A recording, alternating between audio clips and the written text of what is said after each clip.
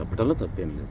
ఈ చెప్పటం వెనక ఏమవుతుందనంటే ఇప్పుడు ఏదవుతుందనంటే బాబా ఎదుటివాడిని బాబా భక్తుని చేయాలి, లేకపోతే బాబా యొక్క పేరుని ప్రచారం చేయాలనే దృష్టి కానప్పుడు మనకేం ఇబ్బంది రాదు.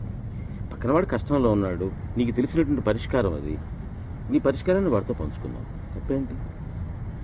నేను అందుకే మీకు అందరికీ చెప్పేది ఏంటంటే సత్సంగం అంటే ఏమిటంటే సాయి ప్రచారం కాదు. సాయి ప్రచారం అయితే చేయకండి, బాబాకు ప్రచారం అవసరం లేదు.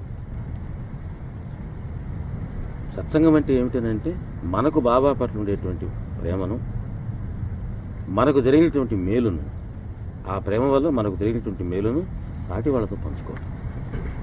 దానికి మించిన మానవ సేవ ఇంకోటి లేదు. ఇంతకు మించిన సేవ ఏమిటి? మామూలు చిన్న చిన్న ఉదాహరణలు చూడండి. ఒక మంచి సినిమా చూసి వచ్చారు, చూసి గమనుంటారయ్యా మీరు, పక్కన పడేసారు.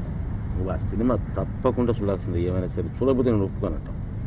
నాకు కుదరదురా బాబు, నేను రేపు నేను లేదు, నేను టికెట్ కొనిపిస్తాను, నేను ఇస్తాను టికెట్, నువ్వు పోవంటాను.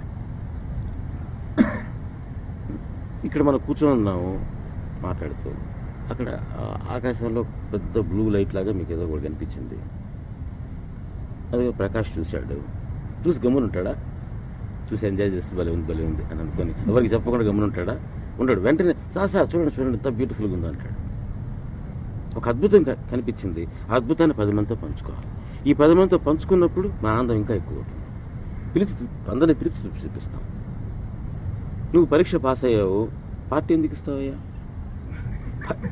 నువ్వు పరీక్ష పాస్ అయితే నీకు హ్యాపీనెస్, మాకేంటంటా నేను. నీకు వచ్చిన ఆనందాన్ని 10 మందితో పంచుకుంటాను.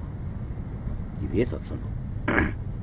నువ్వు బాబా పట్ల, బాబా వల్ల ఒక ఆనందాన్ని పొందావు, నీ జీవితంలో కొన్ని మార్పులు జరిగాయి, అవి నీకు ఒక ఫుల్ఫిల్మెంట్ ఇచ్చాయి.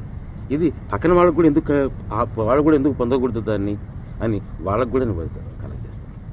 వాళ్ళకి చెప్తున్నావు ఆ పరిష్కారం. కష్టంలో ఉన్నాడు అబ్బాయి, నాకు ఈ కష్టం వచ్చినప్పుడు నేను ఇలా చేశాను, నువ్వు కూడా చేసుకుని కూడా చెయ్యి అని చెప్పాను. నేను ఒక అద్భుతమైనటువంటి ఆ బ్లూ లైట్ లాంటి దాన్ని, ఒక అద్భుతాన్ని కనుక్కున్నా.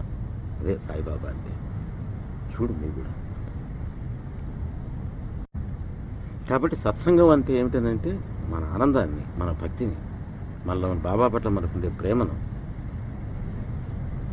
బాబా పట్ల మనకు వచ్చినటువంటి ఆ ఫుల్ఫిల్మెంట్, దాన్ని సాటి వారికి కూడా పంచుకొని వాళ్ళు కూడా ఈ ఆనందాన్ని పొందితే బాగుండు అనేటువంటి తపనకి ఒక ఎక్స్ప్రెషన్ మాత్రమే. అంతకుమించి ఇది బాబా ప్రచారం కాదు, బాబా భక్తుల లిస్టుని పెంచడము కాదు, ఓటర్స్ లిస్టు పెంచడం కాదు.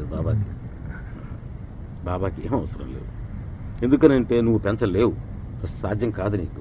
ఎందుకంటే నా భక్తుని నేనే ఎన్నుకుంటాను అన్నాడు ఆయన. ఆ మాట అన్న తర్వాత ఎవరైనా బాబా ప్రచారం అంటే అంతకంటే అర్థలేని వ్యవహారం కొట్టలేదు.